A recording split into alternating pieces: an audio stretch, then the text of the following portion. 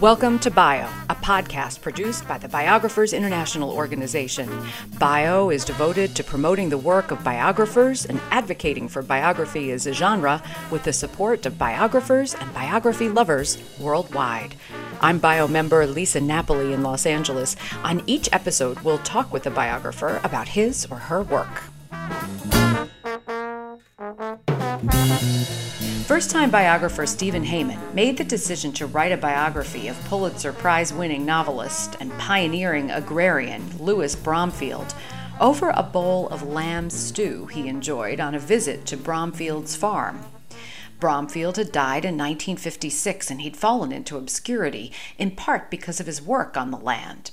I talked with Heyman via Zoom on March 10th about how he resurrected him in his book, The Planter of Modern Life, Louis Bromfield and the Seeds of a Food Revolution, which was published by Norton in April 2020 and is longlisted for Bio's Plutarch Prize. Winning a fellowship to the Leon Levy Center for Biography allowed Heyman to complete the work. I mean, I think that biographers come at their subjects from different angles and with a different set of expertise. In my case, I had zero expertise in the two disciplines that were involved in my subject. So I wrote about a guy who started out as a Pulitzer Prize winning Lost Generation novelist, and he lived in France between the wars. But then he moves back to rural Ohio, where he was from, and begins a pretty big, serious farm, and decides that he wants his life to be about pioneering, new, more ecologically responsible techniques in agriculture. So, I didn't know anything really. I mean, I had I knew a little bit about literature because I love to read, and I knew more and more about food because I had become more interested in it. But I didn't have any experience farming, and I wasn't a literary scholar. And I happened to pick a guy who not much had been written about him in the last couple of generations. So there was a sense of who am I to tell this story?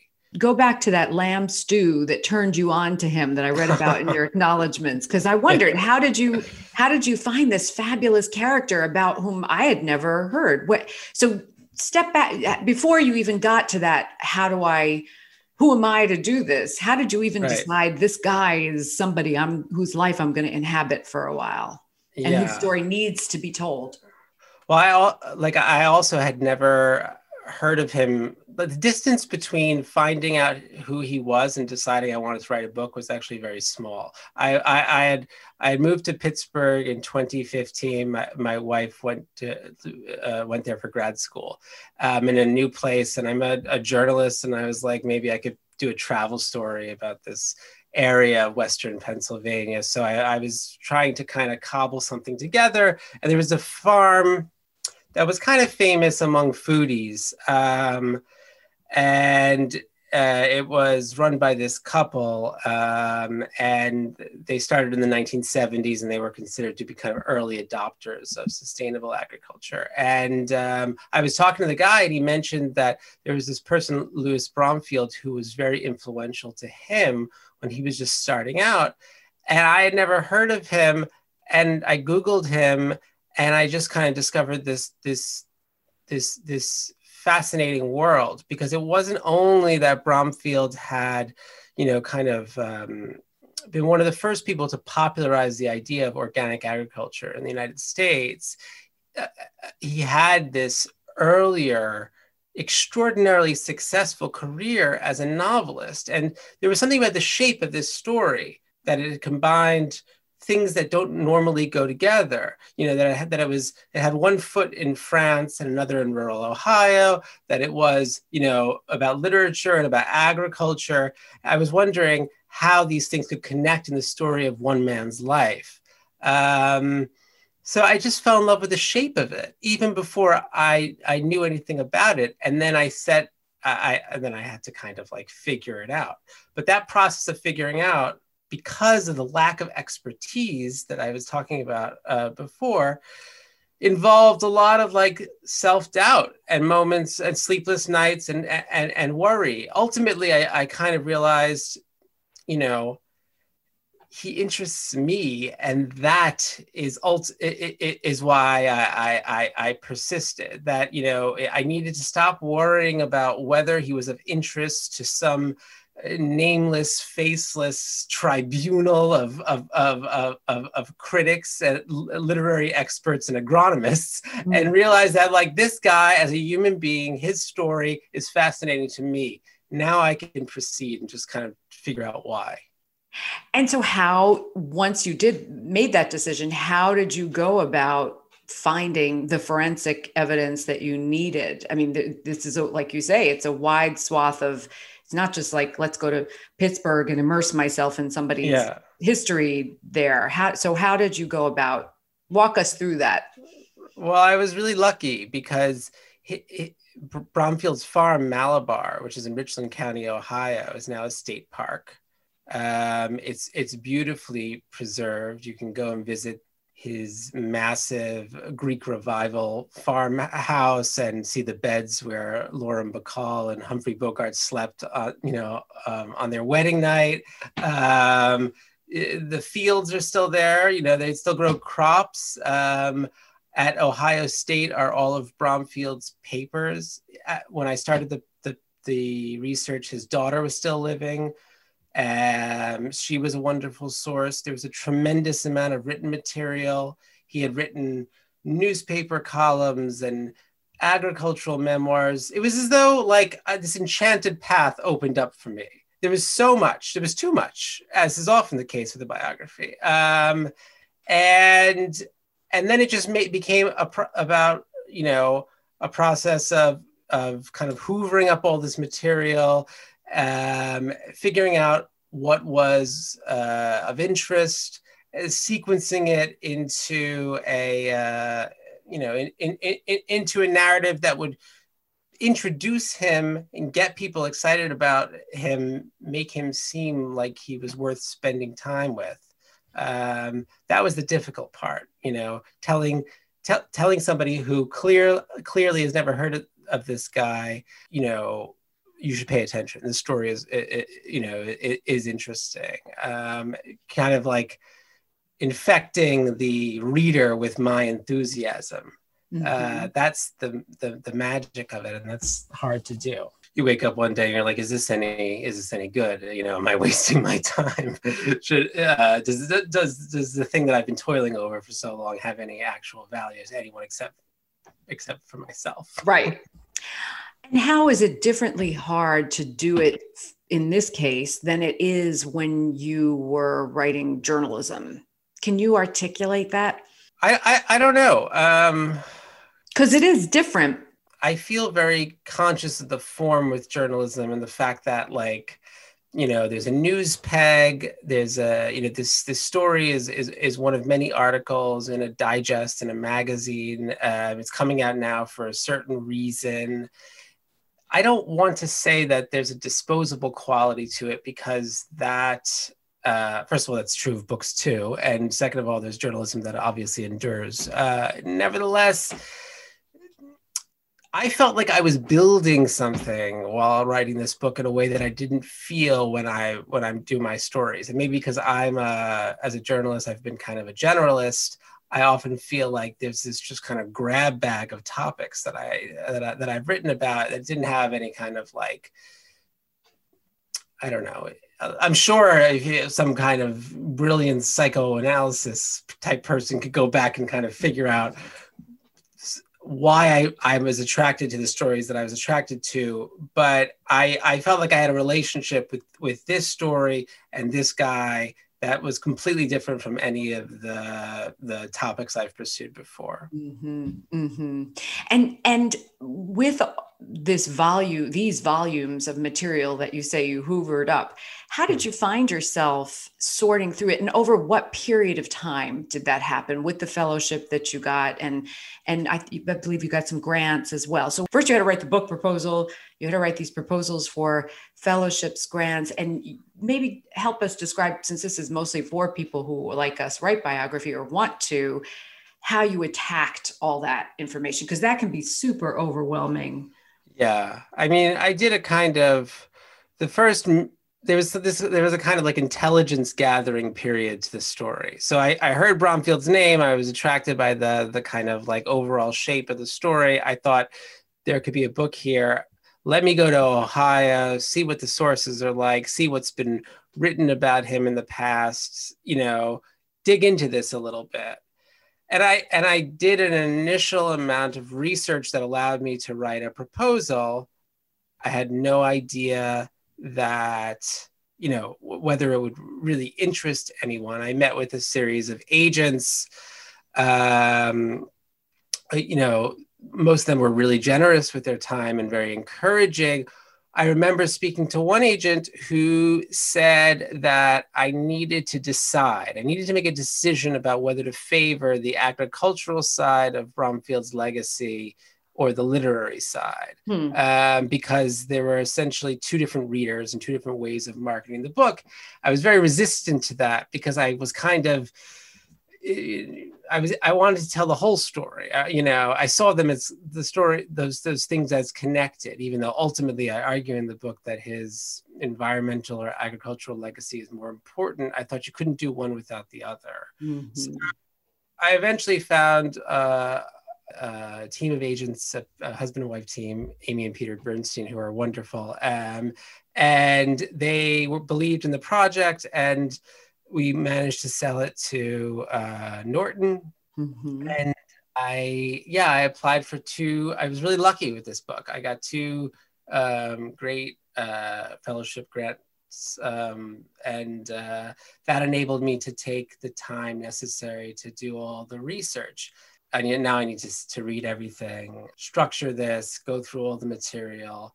And that was the greatest pleasure of my life. I mean, I think that there's a certain type of person who just thrives in the archives, and I had no idea that this was going to be me.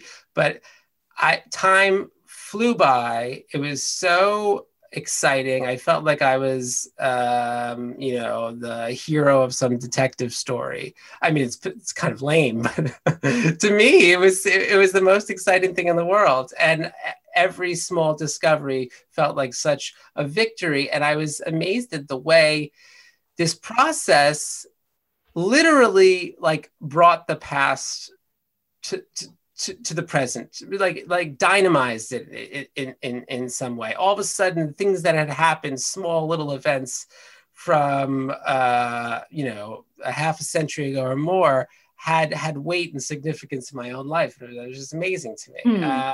So it was the research was a great pleasure. The writing less so. Yes, that's what you have to do once you spend all that time doing all that research to get it out there. But it is so exciting to imagine you sitting there reading. I mean, because you know the story roughly before you go into the archive, roughly, and then things emerge, like you say, that give it more shape and importance. And it is such an incredible thing that this man, if you can maybe talk for a minute, we think of organic and as such a modern concept, but it really wasn't, right? I mean, how his influence was deep or long-standing.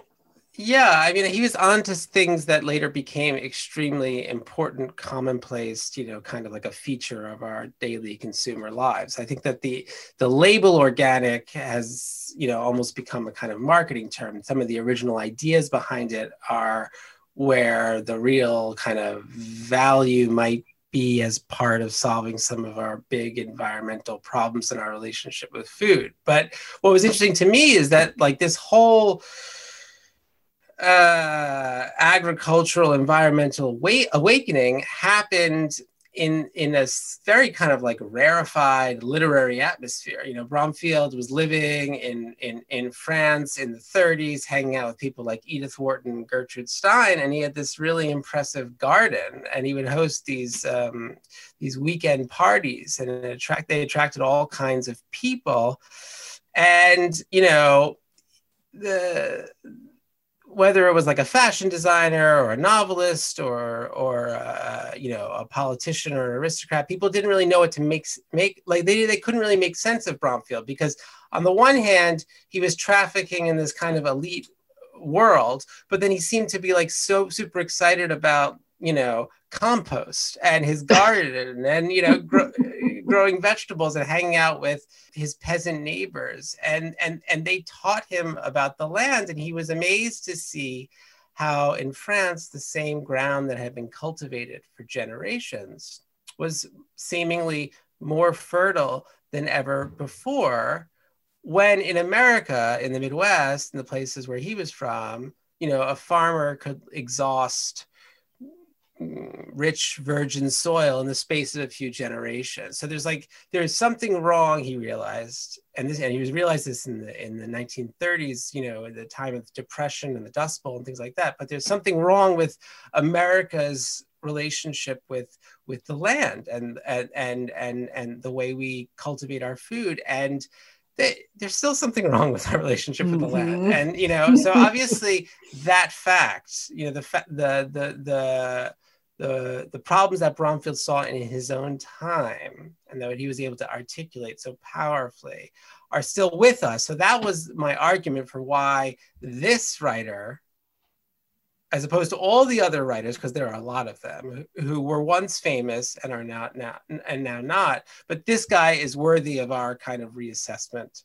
I guess what I love about this story is that he's somebody who had twin passions, and sort of later in his life, the one of those passions prevailed, and maybe that influenced why we aren't as aware of him as a writer, or maybe aware of him at all, because he sort of subjugated the thing that would have made him endure, a la Gertrude Stein versus. Yeah. Is that fair to say? I think so. I mean, I think that, you know, his literary fortunes were already kind of falling by the time he started in agriculture. You know, in the 1920s, he was the New York Times called him the most promising of all the young American novelists. And he won the Pulitzer in 1926. But by the 1940s, critics like Edmund Wilson and Malcolm Cowley thought that he was a joke, you know, and they couldn't believe that critics 2 decades earlier had put him in the same league as Hemingway.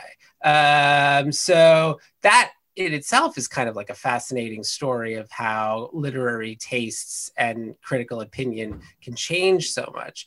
But, you know, Bromfield, after the Great Depression, after the Dust Bowl, you know, with World War II starting, you know, art for art's sake literature, he had kind of experienced this great environmental awakening, and art for art's sake literature just, it didn't interest him anymore. And he ended up writing stories which were very popular and sold, you know, millions of books and were adapted by Hollywood. But he thought of them as a way of financing his dream farm in Ohio and the environmental crusade that he was on.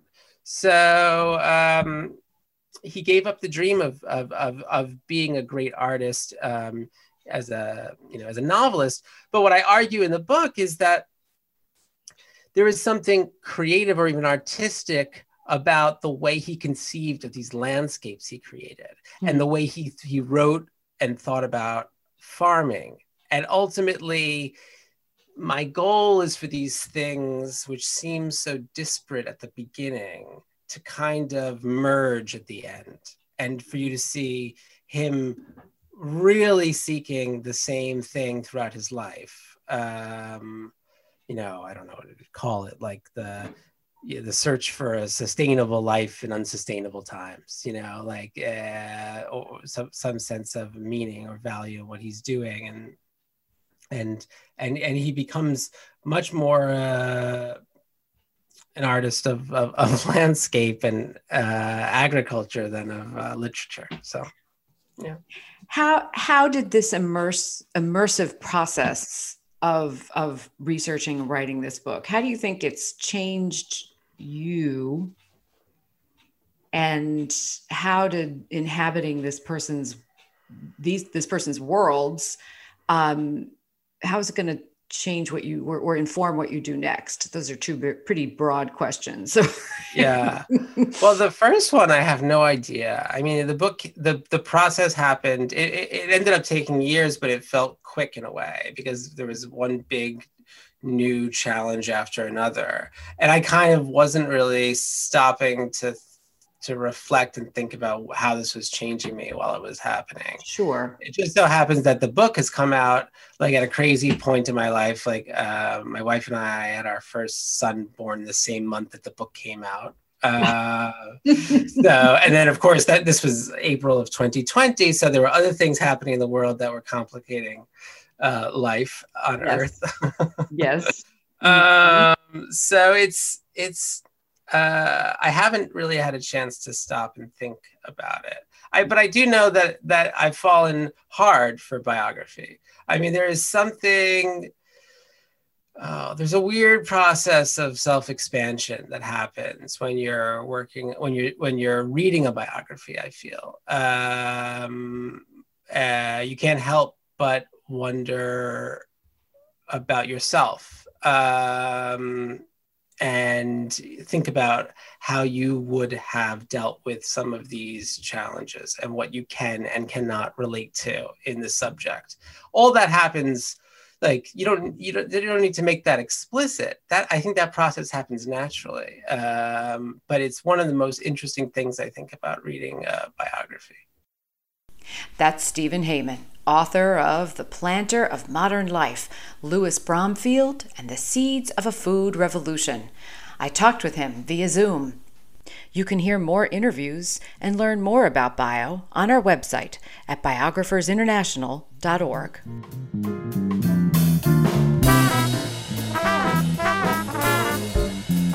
Enzo De Palma created our theme music. Cherie Newman is our podcast editor.